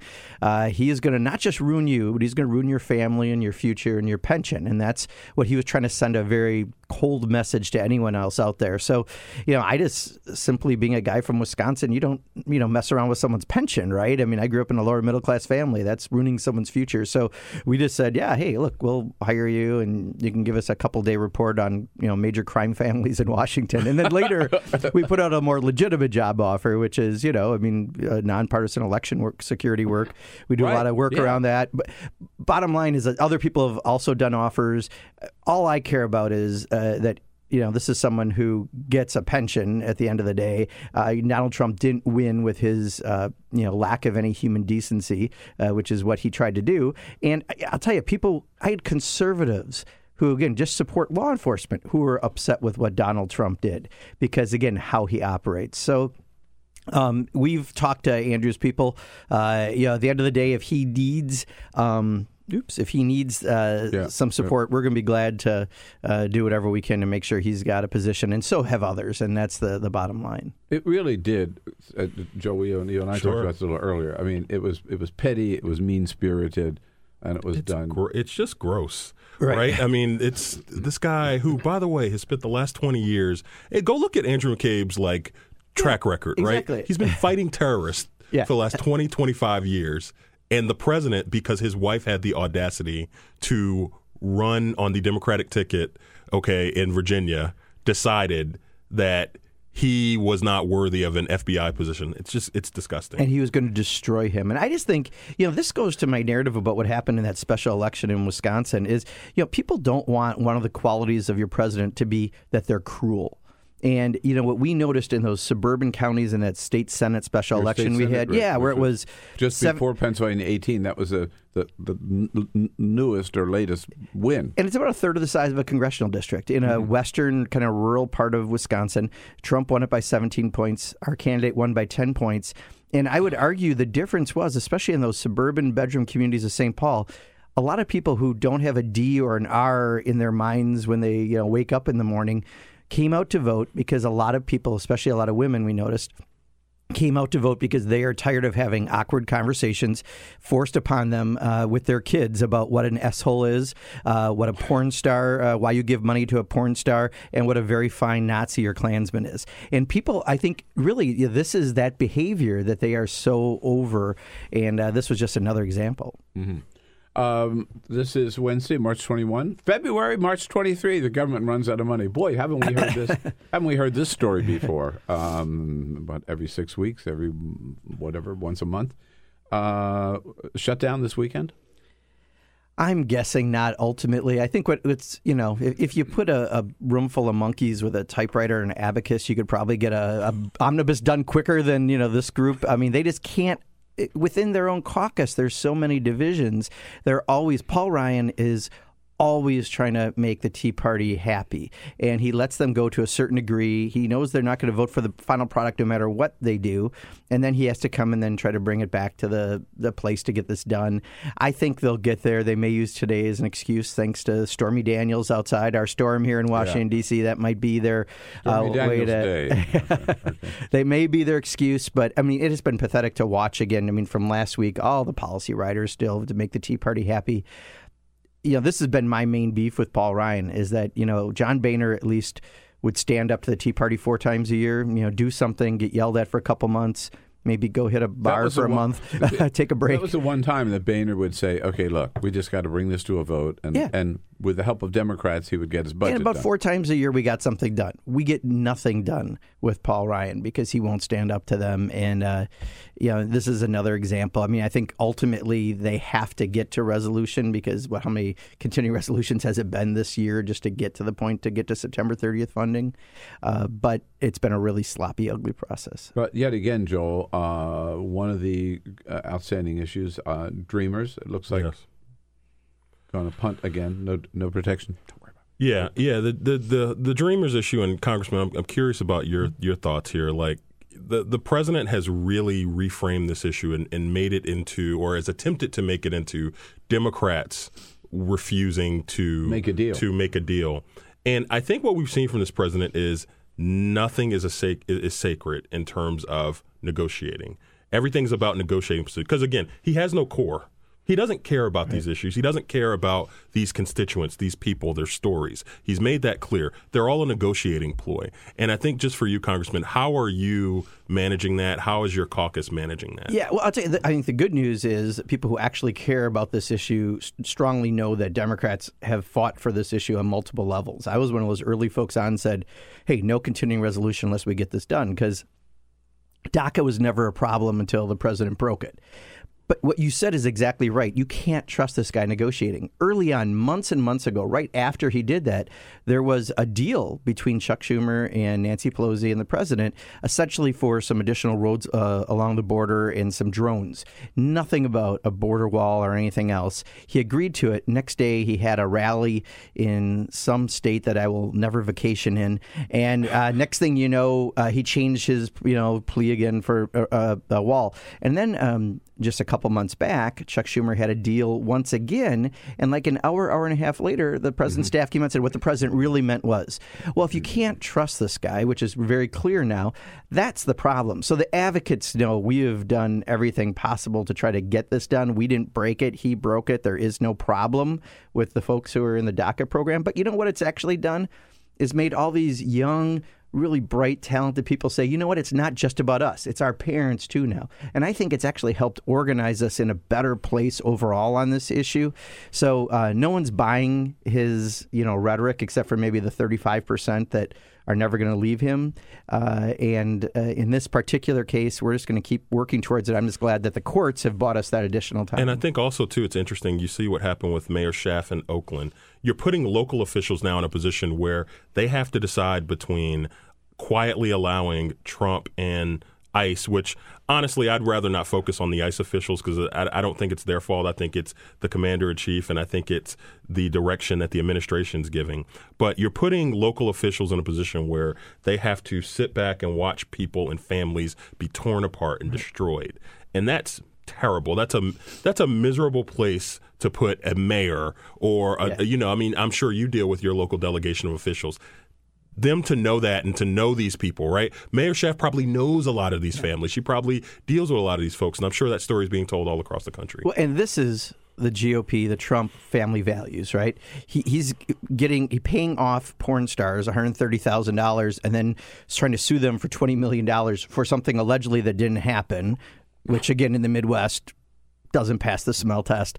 But they're willing to tear apart families from kids who've done nothing but want to go and get a higher education or improve their lives to help be a part of this country. And again, it's just not passing the smell test. And people, I think, again, who aren't D's and R's are just looking at this with great contempt. And that's why we're seeing all these victories on the state legislative level since he became president. One other issue, of course, is the funding for the wall, where you're right, it wasn't around in the very first agreements that they reached, but Trump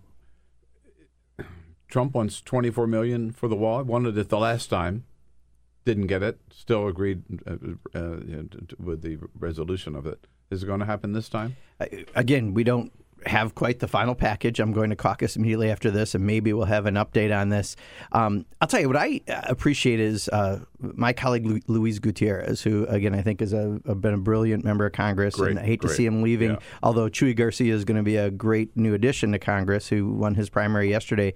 But one of the things he says about it, he goes, when he was saying he would be okay with a little funding for all, he goes, fine. He goes, we can tear it down later. He goes, just like, why are we playing around with these, Trump arguments? Said, I was with him on MSNBC one day when he said, I'll go down there and I'll help build it. Yeah, exactly. It'll help these kids. I'll go down there and help build it. Because the bottom line is 800,000 or, 800,000 people's lives. Let's fix this problem. And the rest is just a wall. It's it'll be a start of a wall that you can tear down. So I think that when someone who's such a strong advocate like Louise is saying that, I mean, that should give us all a little maybe better guidance that if this is the path that they're really going to hang out, which I'm not sure if other members care about this issue as intensely as Donald Trump because of his rallies. Think so. That'll be the determining factor on the funding. Well, don't worry. Mexico's going to pay us back for the wall. So. Oh, that's right. We'll be okay. So don't even worry about the funding. Well, at least if we get an IOU, right? Yeah, that's what matters. I forgot about that. Yeah, so don't worry, guys. Now, the other thing that I really not spend too much time on this, but I cannot understand for the life of me. This is the president who talked about $1 trillion infrastructure plan. He's Mr. Infrastructure. We've had 3 different weeks so far, which was Infrastructure Week. And here is probably the most important infrastructure project in the entire country, which is to put a decent tunnel from New Jersey into New York, the most trafficked train route in the entire country. And Donald Trump is opposed to this new tunnel, as was Chris Christie before. What's going on? Where is that coming from? Just because Chuck Schumer wants it? Well, probably. This is near and dear to my heart. I'm a New Jersey guy. You know this. So I'm from. It's near and dear to mine because I use Amtrak all the time to go to New York. Right. But, I mean, I know the wretched condition that those tunnels and whatnot are. I mean, they're like 19th century tunnels. You should honestly, you should pray every time you go through that nothing. And, I mean, I'm being kind of facetious, but seriously. Oh, yeah. Those are very, very old, dated technology. Yes. And it means something locally for those folks. But all across the country, I mean, we know what happened in Minnesota about a decade ago. We saw what just happened with that project down in Florida, that local commuter bridge that had collapsed at Florida International University, that terrible incident. There's a lot of crumbling infrastructure across the country. But if the president is basically using personal vendetta again to prevent an important local issue from being addressed, it's just another, in the hall of shame of Donald Trump. But you're starting out with a fallacy that Donald Trump said he wants to build infrastructure. That means he wants to build infrastructure, right? Because Donald Trump is not consistent on anything. Just interesting statistic on bridges. 1 out of every 6 bridges in this country is old enough to be eligible for Medicare. When you talk about infrastructure, right? I mean, so we clearly need that. We just did a poll. The Progressive Caucus did a nationwide poll in 30 swing districts across the country, and then with some progressive surge voters.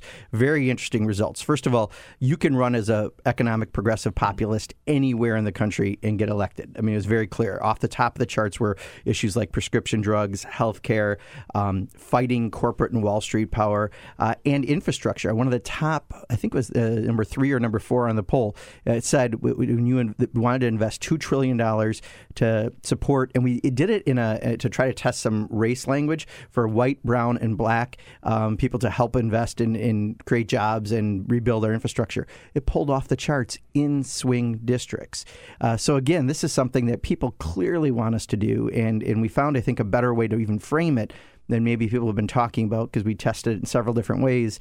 And we just need to actually do something. But Donald Trump's plan at best was marginal amount of money, let a bunch of private sector companies come in and buy things to $200 million for $8 trillion. Charge tolls. Yeah. I tell you, in 98% of Wisconsin, there's no money to be made on infrastructure, right? So there's no company that's going to come in and between Payne, Wisconsin, and Madison put in something. So again, rural areas of America would be But he completely views left everything out. through the eyes of a businessman. And I hope, and I keep saying this, and I'm going to speak it into existence, we can finally end this fallacy of you can run the government like a business. Right. You cannot run the government like a business. People, lives depend on this. This is not you're not trying to satisfy a board of investors or a boardroom. People really rely on, they want to make sure their Medicare is delivered, their payments are delivered. They want to make sure that government services, they want to make sure when it snows outside that people can plow the road so they can get around safely. Government is not a business. That should be part of our mantra as well. Although to Donald Trump, if you could go bankrupt, then you could get rid of the deficit. And he's good at going bankrupt. Yeah, that's true. Congressman Joel and I were talking in the last half hour a little bit about Pennsylvania 18. I'd like to get your take there because I got this question a lot as a Bernie bro and as a progressive afterwards saying, boy, how could I support a candidate like Connor Lamb? I mean, he was practically, he's so conservative, he's practically a Republican, right? And what's your take on a candidate? And now we know that he was not 100% where you and I might be on the issues, right? Well, first of all, the election wasn't on social issues, right? So where we may have some small differences wasn't why Connor Lamb won. He was sort of a Tim Kaine, for example, on abortion, right? Personally, but I don't believe in it, but he didn't run on. That's why I'm going to Congress. Right? What he ran on was he was pro-choice, but women should have that choice. But he ran on a progressive, I would argue, populist for sure, economic message, which was let's support unions and people's right to collectively bargain. Let's support trade that keeps jobs in America. Let's fight for Social Security and Medicare. Those are all things that we put in every progressive caucus budget that we put out there. So I would argue he ran on a very populist, progressive economic message, He also and said that's the why tax voters cuts came were out. a betrayal of the middle class. Exactly. So, everyone, there is an interesting, and I was listening to some of your conversation earlier, fight to define everything, right? Like yesterday, Lipinski won at 51-49 against Marie Newman. Well, there's a lot of reasons why, that campaign actually imploded in the final week or so. And I think there'll be some articles that come out probably about exactly what happened. But a sitting incumbent whose father was in Congress before just won a primary by a fraction of the vote because people do want you to stand up for something that is a little more than just, what Washington sometimes has as a set of values. So I think, Connor Lamb represented a lot on an economic populist message that our caucus and Democrats in general would be wise to be replicating. And don't forget, he really connected it to local issues. And I think that's the other key part. We need to connect these a lot more to the local districts and not try to take national messages and have the same cookie cutter message in Pennsylvania and Wisconsin and New Mexico. So would you agree with the premise that, I guess generally stated, you need a candidate who fits the district? Fits a district, maybe believes in something besides getting elected to Congress as their sole and top motivating factor, and connects with voters. I mean, I'll tell you the two things I think that were remarkable about Bernie Sanders' race was one, authenticity really mattered, and it still matters. And two, he showed that you don't have to suck up to every special interest in order to raise money to run a campaign, that you can raise it in low-dollar contributions, which we're seeing now across the country. So if nothing else came out of that campaign, those two things have put us all in a better place for looking at November. Mm-hmm. Right. No, you're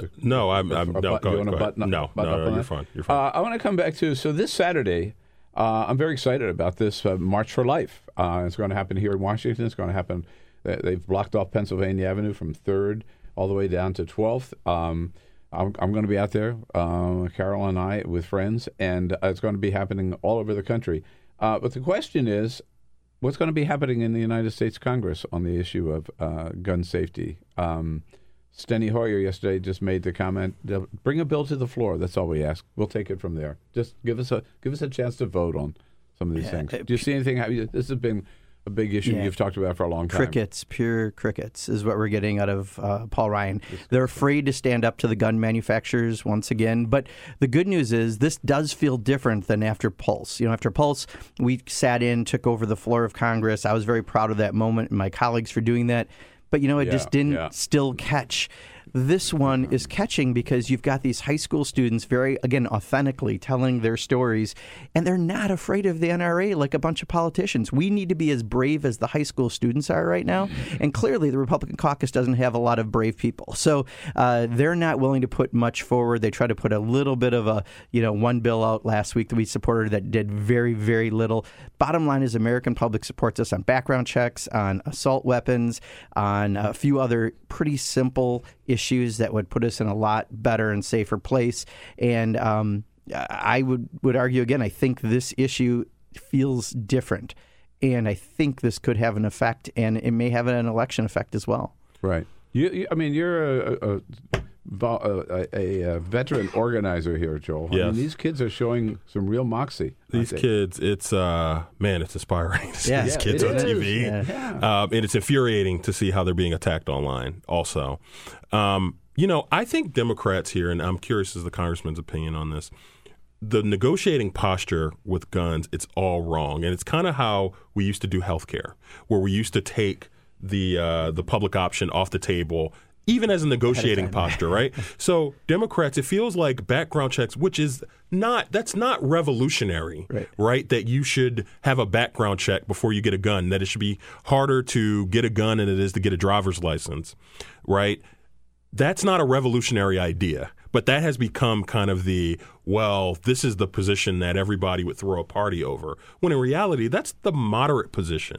Shouldn't there be a more progressive how about raising position the age from 18 to 21? Sure. As if that means anything. Well, and to be fair, I mean, that and the assault ban, we actually did discharge petitions on. So again, you know how that's like a sign of where leadership is also at. So I don't necessarily think there's people are afraid to put the bigger issue out on guns right now. If you're willing to talk that one, that is one of the big issues, right? Outright assault ban weapon. Absolutely. So I think that's positive, right? We did have that. Now, to be fair, we have a few Democrats who have Trump districts that have been afraid to take much on this issue. And again, the high school students are leading us across the country. But, I've got high school students not just in Madison in my district, like you'd expect, but in Baraboo in my district, which is not, the largest city or the most progressive community, and yet 300 kids got together to talk out on this issue. That's going to have an impact, and so far I'm not seeing Democrats be too timid, other than in maybe about 15, 20 districts. They're not going to talk about it, but from the rest of our perspective, we've taken this on pretty seriously. And that wraps us up here, folks, for today. Congressman Mark Pocan from Baraboo, Wisconsin. How about it?